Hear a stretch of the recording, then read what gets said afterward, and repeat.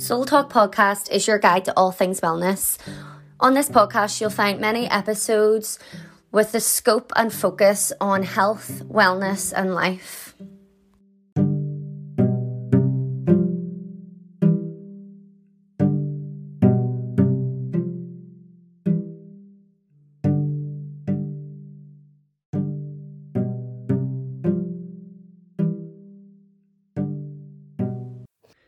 Welcome to episode 23 of Soul Talk Podcast. This episode is recorded with Annalisa, the body mind therapist, and it was really fun recording. It was also really super interesting. I personally got a lot more out of this episode than I thought.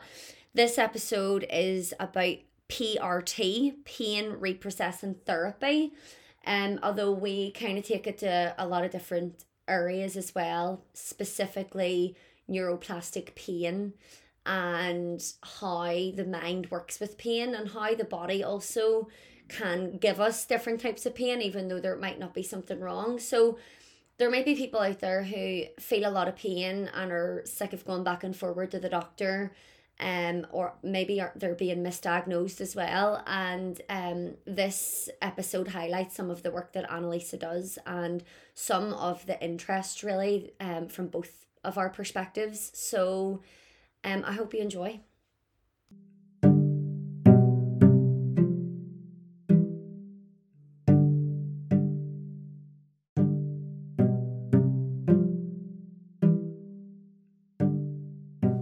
So welcome, Annalisa. Thank you, Carla. Thanks for the tea. Not at all. Are you actually? Yeah, I'm recording. It's okay. I'm not cutting that bit out. I like that.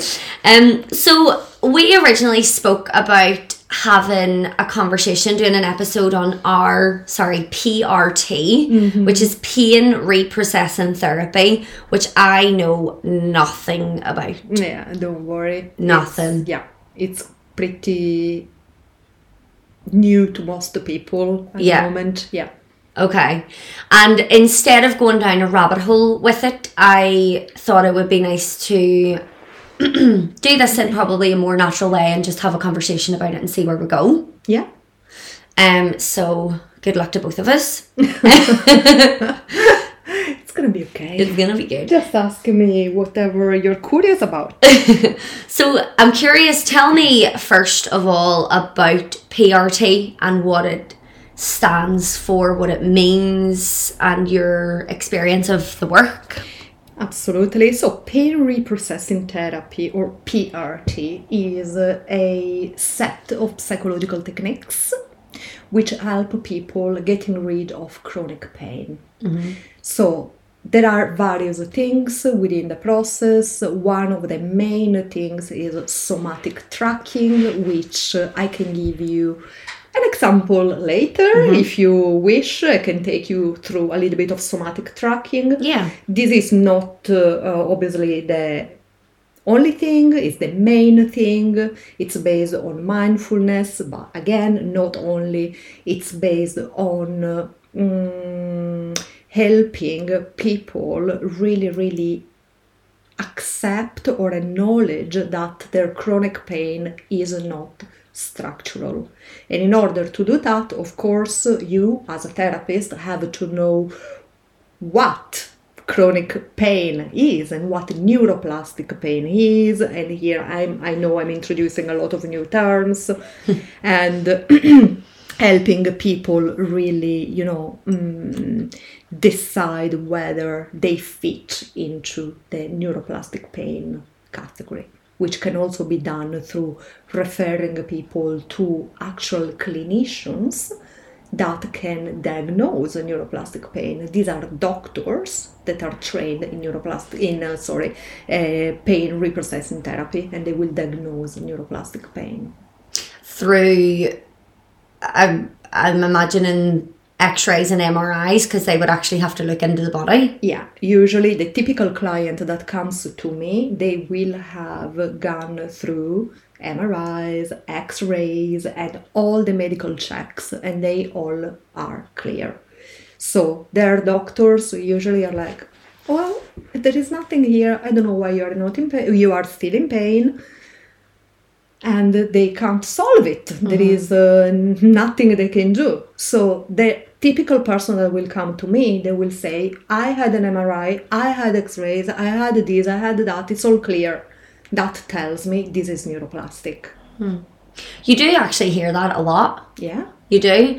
And doctors get a lot of grief about that. Medical doctors would actually, it's like, oh, I've been to the doctor 5 times and nothing's wrong. Well, why am I so sore? And now hearing this, it's like, well, that could be why, because you could have neuroplastic pain. Absolutely, yeah. So actually I'm hoping to, make doctors, GPs actually more aware of this. As probably I used to work in Queen's for PhD, so I'm still pretty much in contact with, GPs, and hopefully we will manage to make general practitioners in Northern Ireland more aware of the concept of neuroplastic pain. Because once you go down the route of painkillers, then it's really, really hard for people to come out of that. Yeah. While if, you start in another route, then maybe. So, neuroplastic pain isn't recognised by medical doctors? Okay, this is a hard question. The doctors I spoke with, some of them were aware of it and some of them weren't. Okay? But basically it's not part of their teachings. It's not part No. Yeah. It's not part of Is it considered like training. A new age kind of thing? No, absolutely not. If you go into the pain reprocessing therapy website, you will see that there is research around this. There is an actual Lancet article, at least one, and there are studies. There is the Boulder back pain study in which the authors checked what would happen treating people with chronic back pain with pain reprocessing therapy, and the results were absolutely amazing, much better than treating with drugs. Okay. So it's actually permanent. And so it's based on research, and it's just not yet a very well-known way of working. I also don't know how the NHS would be able to introduce these, because obviously GPs have an average of 7 minutes with each patient. So I really don't know how they could deliver this. Okay. And so talk to me a wee bit about neuroplastic pain. What does it mean? Okay, what is the neuroplastic pain? Neuroplastic pain is that pain that happens when there is no structural damage in the body. So there is nothing in the body, MRIs, X-rays, everything came clean, there is still pain. So what happens? The brain misinterprets signals that come from the body. It interprets these signals, which might be either neutral or even positive signals, as pain. And so we can say that this is the brain making a mistake. Okay. But how? Like, how would the brain make that mistake? Okay, yeah. Brilliant question. Yeah, I was waiting for that question. So what happens? Carla, you will know for sure about, the various states of the nervous system, okay? The ladder sort of system that goes from rest and digest to fight or flight and even freeze. Okay, so when our brain feels like in danger, and I associate this to the fight or flight. Yeah. When we send messages which is the of danger. sympathetic nervous system. Yes. Yeah. Okay. When messages of danger are sent to the brain feels like it's in danger. Okay? When the brain feels like we're in danger, it will interpret everything under a lens of danger. And that's where the mistake happens. It will misinterpret safe signals from the body as they were pain. Why? Because pain is a sensation that will take us away from danger. No? So, for instance, if you put a hand on a hot stove, pain will signal that is dangerous, that is creating damage, so you put the hand away of the stove. Yeah. So pain has that function for us. The function is to keep us safe. So obviously, if the brain thinks that we are in danger, then it will misinterpret what's happening in the body as pain. Okay. Does it make sense? It does make sense. It makes me connect with Louise Hay's work and other work of, like, you know, the mind-body connection, which I know obviously is your thing. It's your Instagram name and everything.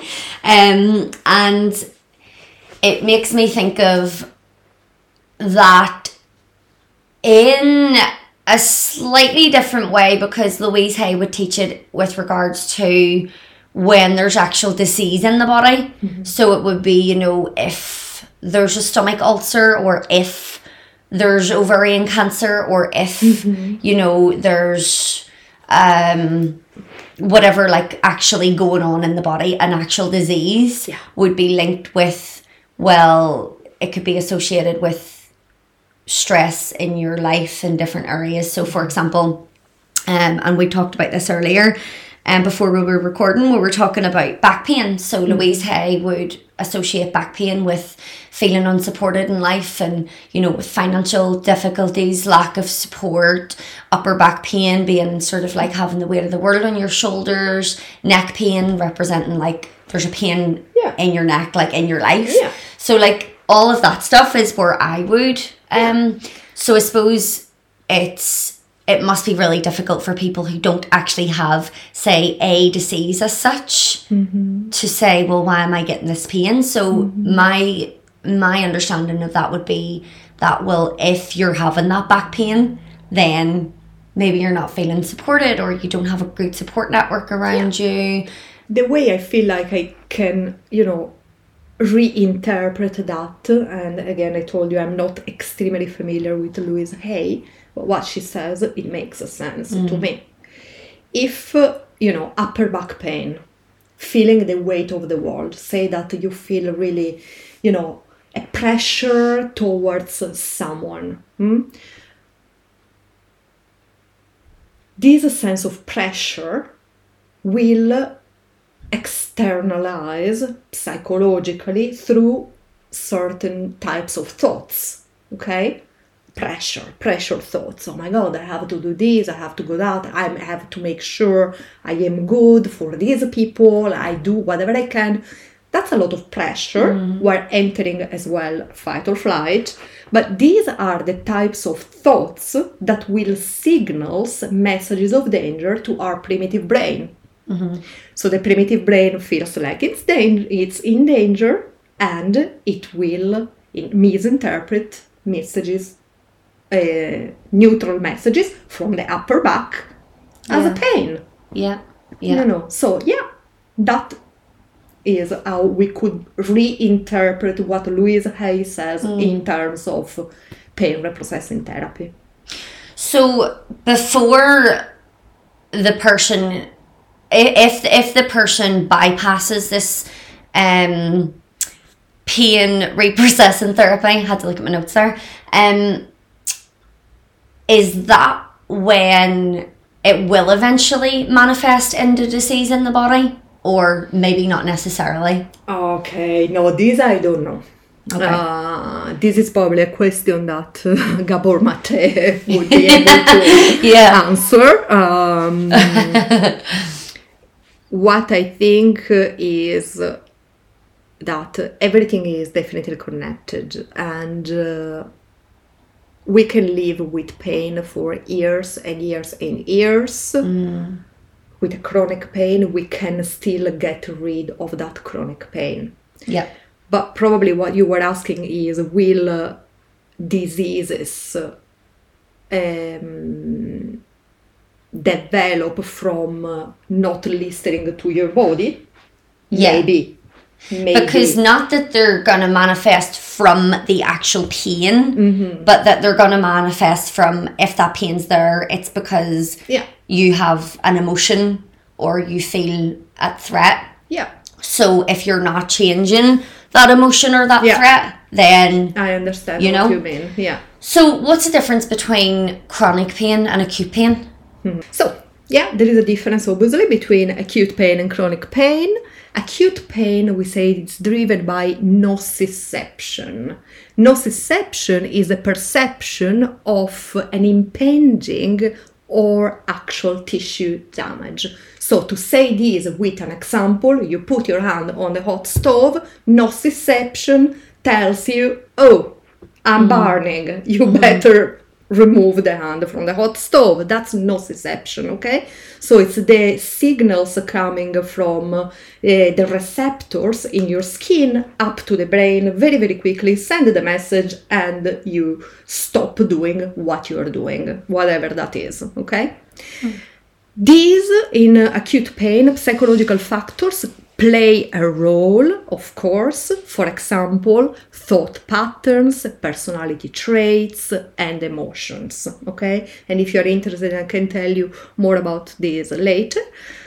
But acute pain happens quickly and goes away or diminishes considerably quite fast when there is no cause, of course, okay? Obviously, if you were walking and you put your foot on a nail, that acute pain is not going to go away because the nail is there. Actually, there is a very interesting thing I can tell you about later about this study again. Okay. Chronic pain is driven by neuroplasticity. Okay, so neuroplastic pain. What does it mean? Neuroplasticity is the brain's ability to change its structure in response of experience.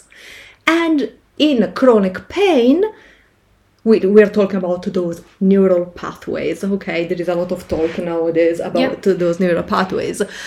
Psychological factors here play a predominant role. So it's super, super, super important what your thought patterns are, the personality traits, and the emotions that you are experiencing in that moment. Chronic pain lasts longer than 6 months, and it will continue when the injury or the illness has been treated. So that's a key point. So if you had an accident and you broke a rib, and after 6 months, or anyway the usual and the normal time of recovery, when that goes on, then we start talking about chronic pain. So why? My ribs are healed, I still feel pain. That's neuroplastic pain. Okay. Most probably.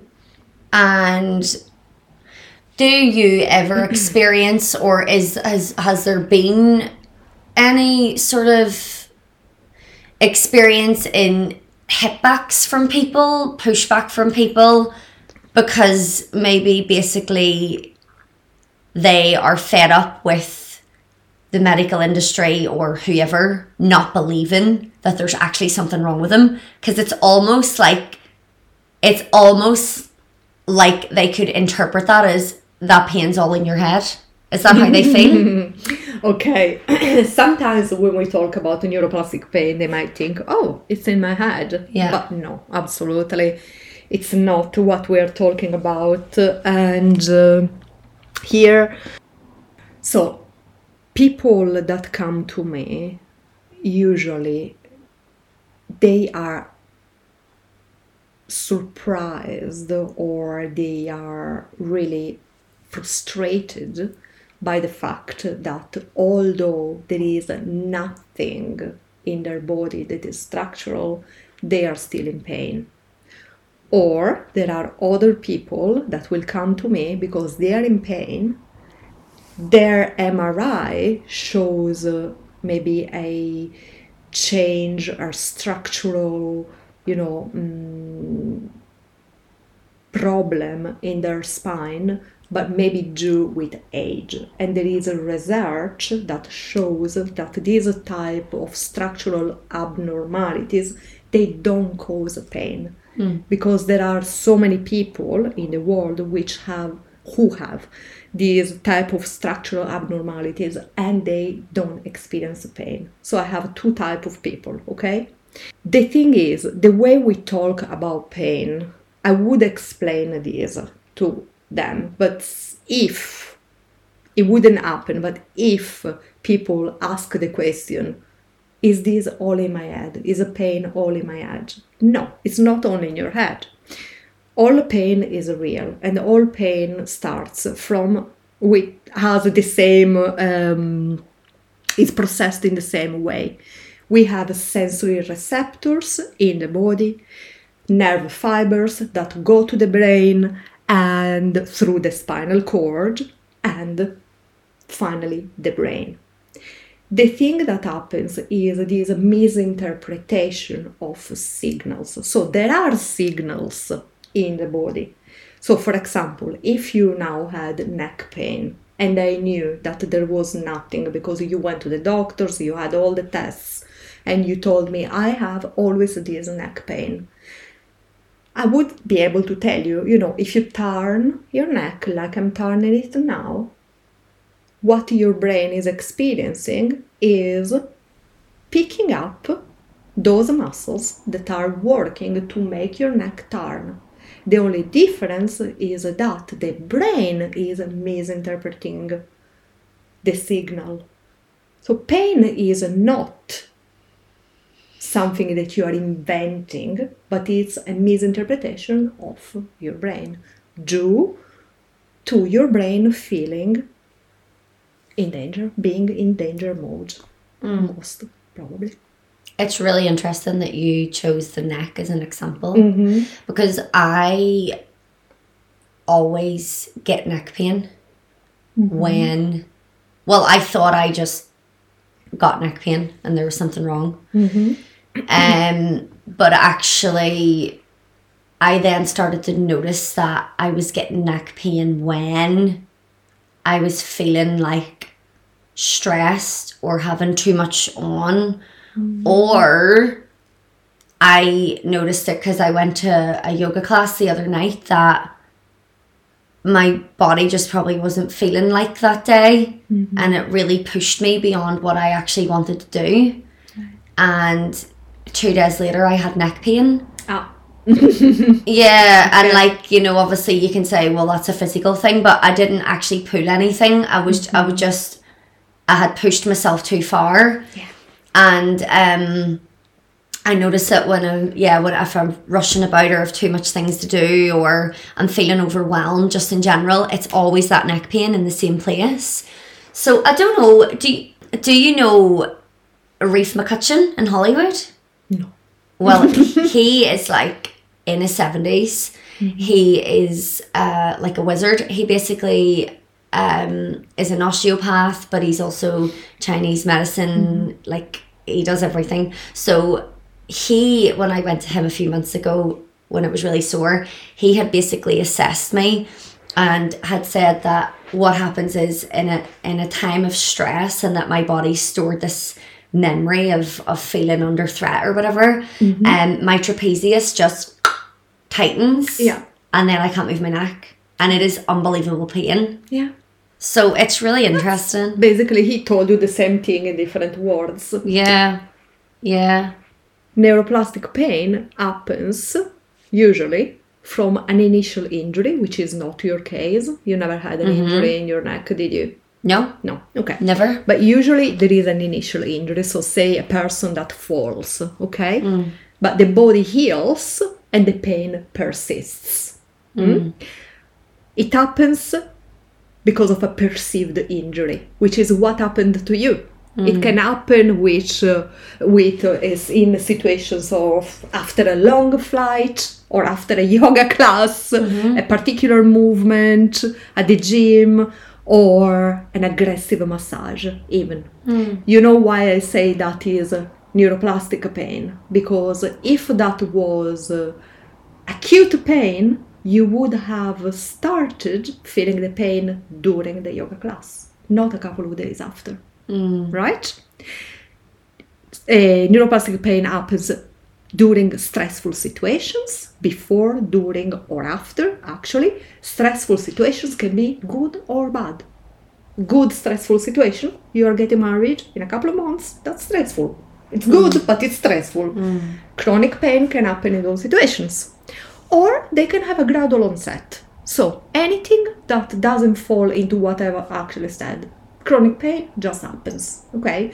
And there we have to find out why it might have happened, and that happens through talking. So again, what I want to say is that the pain is a neutral, usually chronic pain is a neutral sensation coming from the body in a situation of perceived danger. And here there is an element of fear. Because usually when people come to me, and all chronic pain sufferers, they have thoughts such as, am I ever going to get rid of this pain? That is an extremely fearful thought. If you're thinking that, there is a fear there. And that's what we call the cycle fear pain. We feel pain. We fear the pain, our brain perceives messages of danger, and the brain continues to misinterpret signals of danger from the body, so even more pain, and then perhaps more fear. So that's the cycle, fear, pain, which is the chronic pain cycle. Which and that's is... why women, Yeah. And how stressful that must be. That is very, very stressful. And the key is to exit that cycle. So first we have to work with the fear of the pain by acknowledging that there is nothing structurally wrong in the body, plus other techniques, of course. What are the other techniques? So how can people exit that cycle? I would say, first of all, through psychoeducation. Psychoeducation, so as a therapist, a pain reprocessing therapy practitioner, the first thing I do with any person that comes with chronic pain is, of course, making sure that they went to the doctors to check if everything is structurally okay. And when everything is definitely structurally okay, then I can talk to them about all the evidence in the literature, in research that there is, that says that chronic pain in that case is, neuroplastic, what it means that is neuroplastic. So when a person becomes really, really convinced and acknowledges the fact that the body is healthy, my body is healthy, when you know your body is healthy, you can start, stop being afraid of the pain. Then you can add techniques such as mindfulness, somatic tracking, which is a type of mindfulness which is addressed towards the body and the actual sensations. We usually don't talk about pain, we talk about sensations in the body.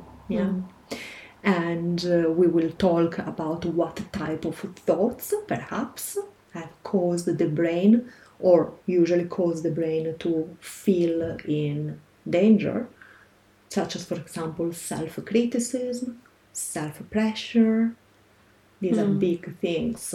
Who is not self-critical nowadays, who is not under pressure nowadays. Anxiety is a big thing. Yeah.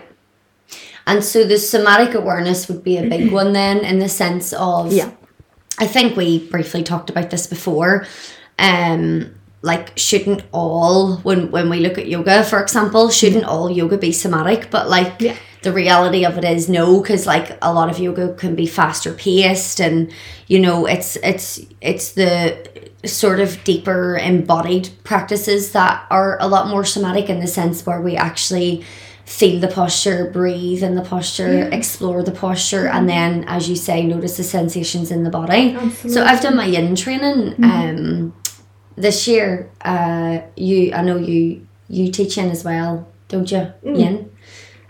Yin style, but I haven't, I'm not yin trained. Yeah, so that's what it's very much about. It's somatic awareness in the body. So like it automatically, when you say that, it makes me think of that. Yeah. And now when I'm in a faster paced yoga practice, it's not that I don't enjoy it. It's just that I'm like, oh, I just wanted to like stay there a wee bit longer, or like, you know, and actually explore the sensation. Yeah.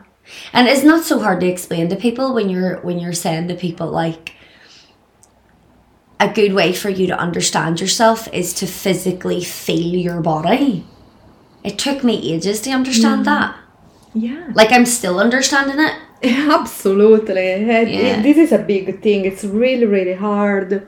And you never give for granted that a person is actually used to feel what's happening in their body. So that might be something that I need to work on with some clients. It's not just, oh, let's do somatic tracking. No. Yeah. And can I ask about, what about people who, so obviously you're working, the bulk of people, or all of the people maybe, you're working with them on a neuroplastic basis, that their pain is neuroplastic. What about people who actually have chronic pain, who are actually have been diagnosed with something? Can you work with them? Okay, so this brings to mind one that I always asked about, and it's fibromyalgia. Okay, I was thinking of that big too. Diagnosis. So or even I've been asked about rheumatoid arthritis. Okay, so rheumatoid arthritis obviously has an inflammation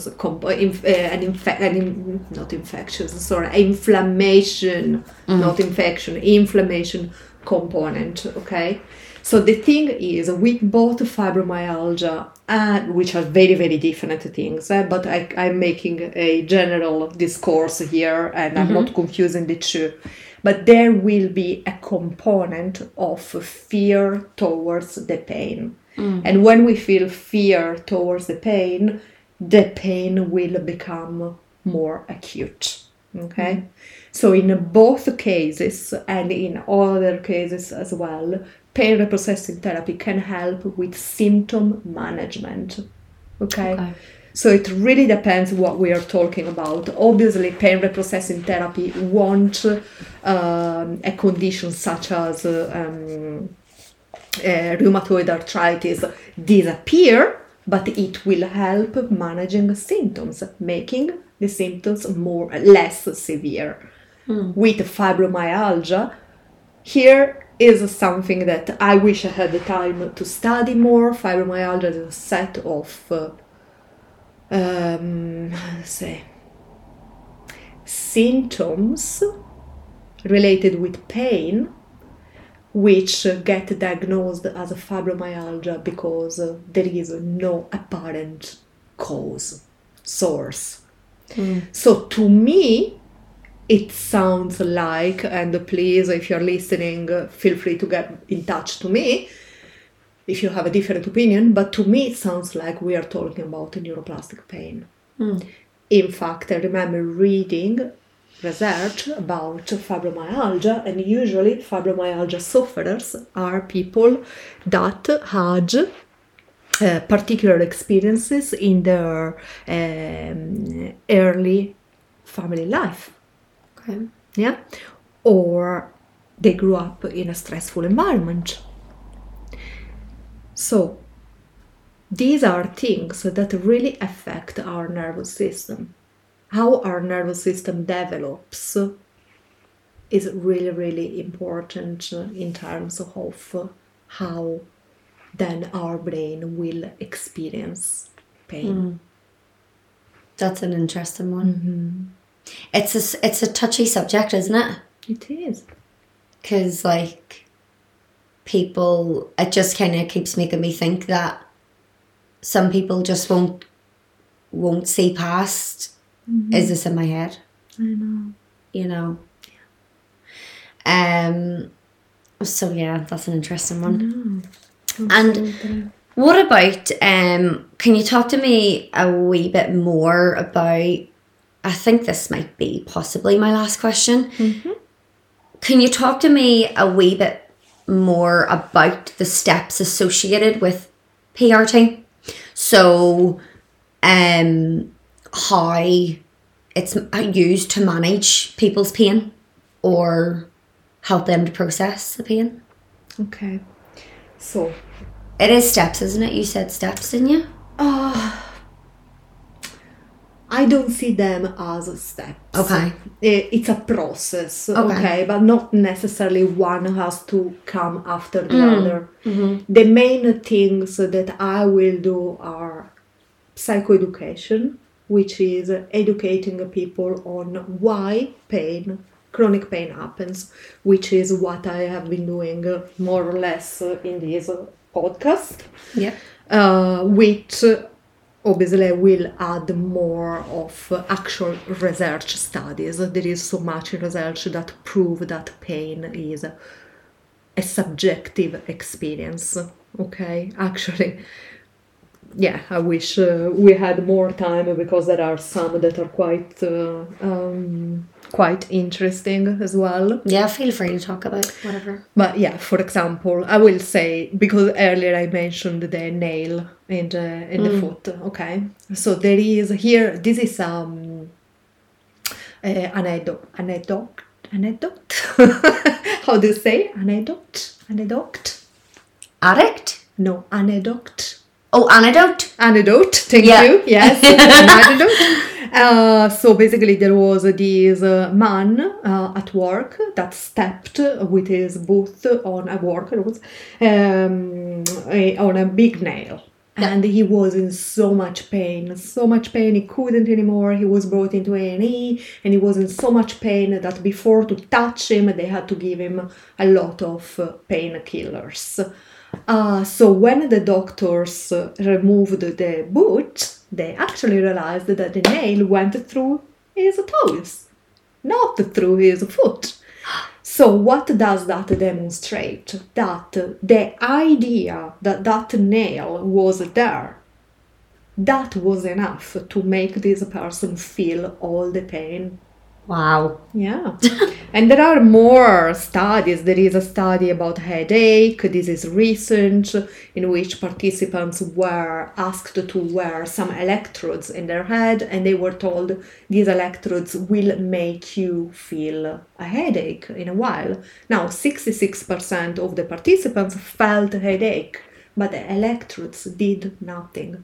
So this is the expectation of pain. Just the expectation alone can cause pain. Another study in which participants were connected with a device that would give hot pulses in their forearms, if I remember correctly, and at the same time they were asked to look at either scary or neutral pictures. Scary pictures might have been, a woman or a man with a black eye or a person crying, so emotionally sort of disturbing pictures. And at the same time they were given these pulses, hot pulses, always the same temperature.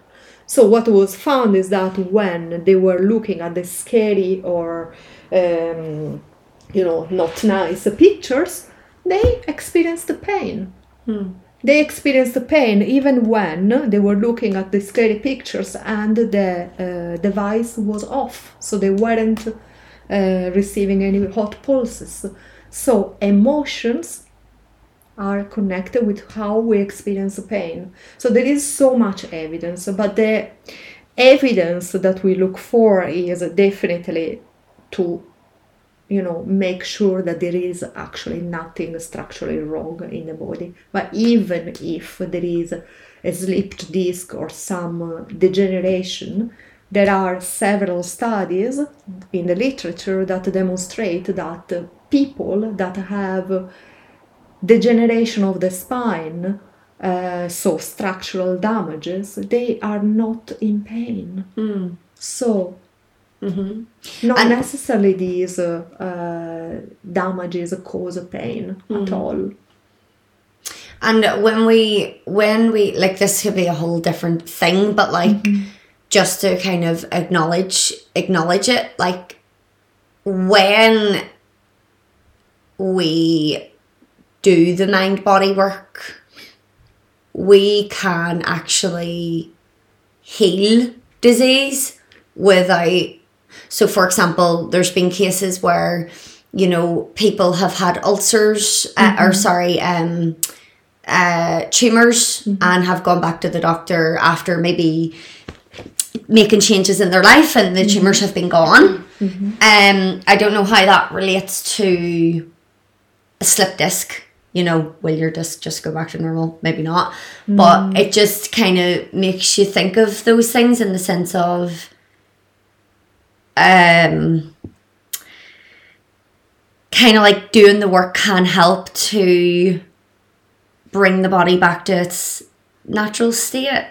Yeah, with pain reprocessing therapy, definitely the work you're doing is to bring balance back into the body. So the less fear, the more you exit from fight or flight, fear response, the more you go into rest and digest, the more you learn to experience or to read, observe the sensations in your body and reappraise them as safe sensations. That's what pain reprocessing therapy does. So based on science, on various levels, it will help people then reappraise these sensations, or the brain of these of you reappraise these sensations as neutral sensations rather than painful sensations. So is all PRT work private? You wouldn't have a NHS, you mean? You wouldn't have someone working in the hospital doing this. It's all private. Not that I know of. There will be doctors, and I know there is a doctor in Belfast who is trained in pain reprocessing therapy. I am not sure how and if she brings it into the NHS. I haven't talked to her. Okay. It might be worth looking. Yeah, because it's sad for people who maybe can't afford to go to pay for PRT. Yeah. Actually, you're giving me an idea. Could create groups. Yeah. Yeah. I have faith that you will a bit more. Bring this to life. Yeah. And it's interesting as well what you said about the expectation of having pain can cause pain, because it's like, even in everyday life, when you're like constantly worrying about something, that there's your cat. She will probably leave because she gets really scared about people. Yeah, so like having the expectation of worry, like worrying about something happening, worry, like fear can also bring on the pain. Absolutely. As well as like other, I'm just looking at some of the notes here, as well as some of the other patterns that might activate like danger signals. So like, do you want to talk a wee bit about that? Yeah, I mentioned those earlier, but the big three will be self-criticism, pressure, self-pressure, and worry. Mm. So all the thoughts related to self-criticism, which we are unfortunately all familiar with, pressure, self-pressure, I'm not good enough. I'm not good enough, which brings also Perfectionism. Perfectionism, being worried all the time about things. These are really, really strong, precursors of chronic pain. Will reinforce messages of danger to our brain as well. So thoughts like, I mustn't make a mistake, I'm going to fail, I'm not good enough, I'm not worthy, and I'm sure you will find more. Okay. Well, I think that kind of summarizes everything up nicely in the sense of what I wanted to get from this episode and ask you. And I think it's nice that, you touched on that even people who do actually have diagnosis, you can also work with them and help them as well to manage their symptoms and pain. To manage pain. Which is nice. Exactly. Yeah. It's kind of like, it's nice for people to know that they don't have to live uncomfortably. Like, there's things that they can do. Yeah, absolutely. And did you want to finish off by doing your little somatic cycle thing? What was Would you like to do a little bit of somatic tracking? Yeah. Yeah, okay. So this could be, if you want to guide me as if so that people can actually do this right now. So whoever's listening and wants to take part in this, you can use, like, pause this shortly when I'm finished talking, and then Annalisa will take you through this actual little session. Absolutely. For what, a couple of minutes just? A couple of minutes. And this is not somatic tracking 100%. It's a little bit of mindfulness going towards the somatic tracking that we will do. But it will give you an idea of what it is. I'd like to say, if you're driving, please don't do this. Okay, make sure you are at home and you can sit down comfortably, maybe lie down, and and just make sure that you are this is not distracting you from doing something that might be dangerous. Okay, so I just like you to make yourself comfortable. So this is more leaning towards sensations in the body more than somatic tracking itself. I might lie down. Yeah, do feel free to lie down. Because I'm wearing jeans and I'm just, I hate wearing jeans. And you can allow your eyes to close if that's helpful. And I just want you to take a moment to practice bringing your attention inward. Just simply familiarizing yourself with your internal state, whatever that means for you.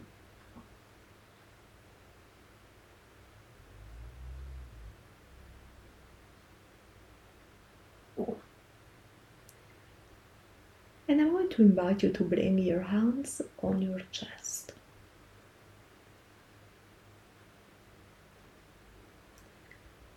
And when you're feeling anxious or stressed, that sensation of the breath being a little bit or a lot faster and the heartbeat being faster. So what we are going to do now is to concentrate on the exhale. Just find your exhale, and just by doing that,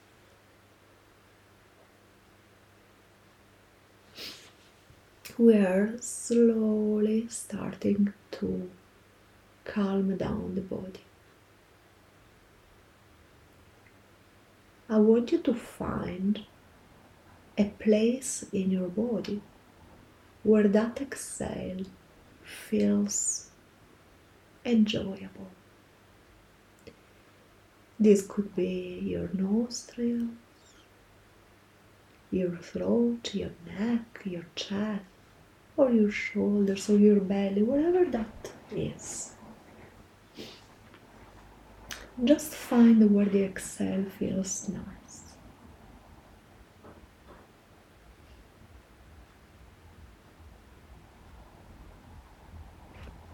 And I want you to just allow yourself to enjoy this nice sensation of your out breath. Just that lovely exhale. And you're not trying to do anything or change anything. You're just watching, enjoying the exhale.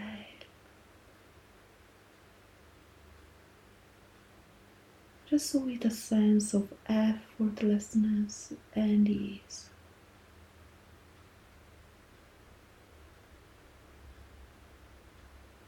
Just enjoying the exhale wherever it feels so nice in your body.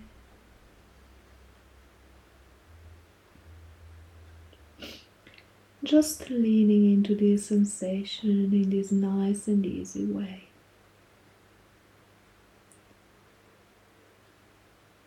And what you're doing now is you're communicating messages of safety to your brain in the best way that you can.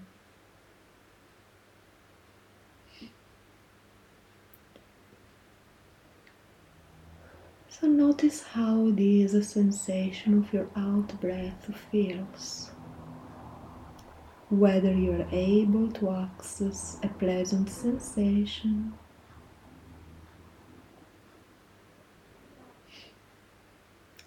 knowing that doing this in this moment you are absolutely, completely safe.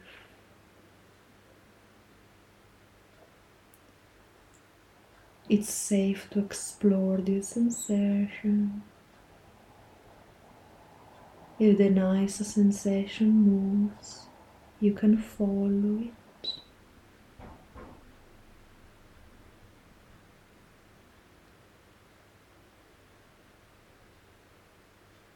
And all you're doing is enjoying the physical sensation of your breath, while giving your brain the practice to pay attention through a lens of safety. So now just see if you can enjoy the moment for a little longer. Enjoy focusing on the breath, knowing that the very act of attending to this nice, easy sensation is the best thing you can do for your brain.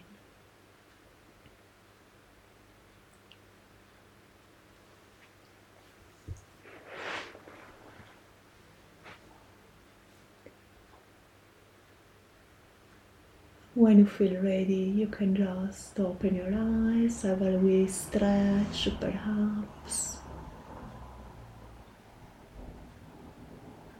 Just notice how it feels as you start moving your body. Just take your time. So what we did now was, starting by connecting with the sensation of the out breath, some sensations in the body. I personally prefer to connect with the out breath rather than the whole cycle of the breath, because the out breath is connected with the parasympathetic response, which is the rest and digest. So we are communicating messages of safety to the brain. Why to communicate messages of safety to the brain? Because we are starting from the understanding that chronic pain is caused by the primitive brain being in a situation, in a perception of danger. So the more we manage to actually communicate messages of safety rather than of danger to the brain, the more we get out from this pattern. So this is a very important practice to do regardless, even if we are not in pain. Yeah, and it would be lovely for, because that was only for a couple of minutes and I feel like I've just had a sleep. So it would be good for people who struggle to sleep and then stress because they're not sleeping and then, definitely. You know what I mean? Yes. Yeah, that would be quite nice. I have actually used this to help people sleep. Because even when you're lying down, closing your eyes, like extending that exhale, your body is getting some form of rest, even if it's not full on sleep. I remember that what we are doing is all without pressure. The minute we put pressure, I have to extend the out breath, I have to do it super well, that's when you are communicating messages of danger to the primitive brain. So it's all about effortless and ease. Great. No pressure, no judgment. Perfect. Thank you so much. Thank you, Carla. Thank you.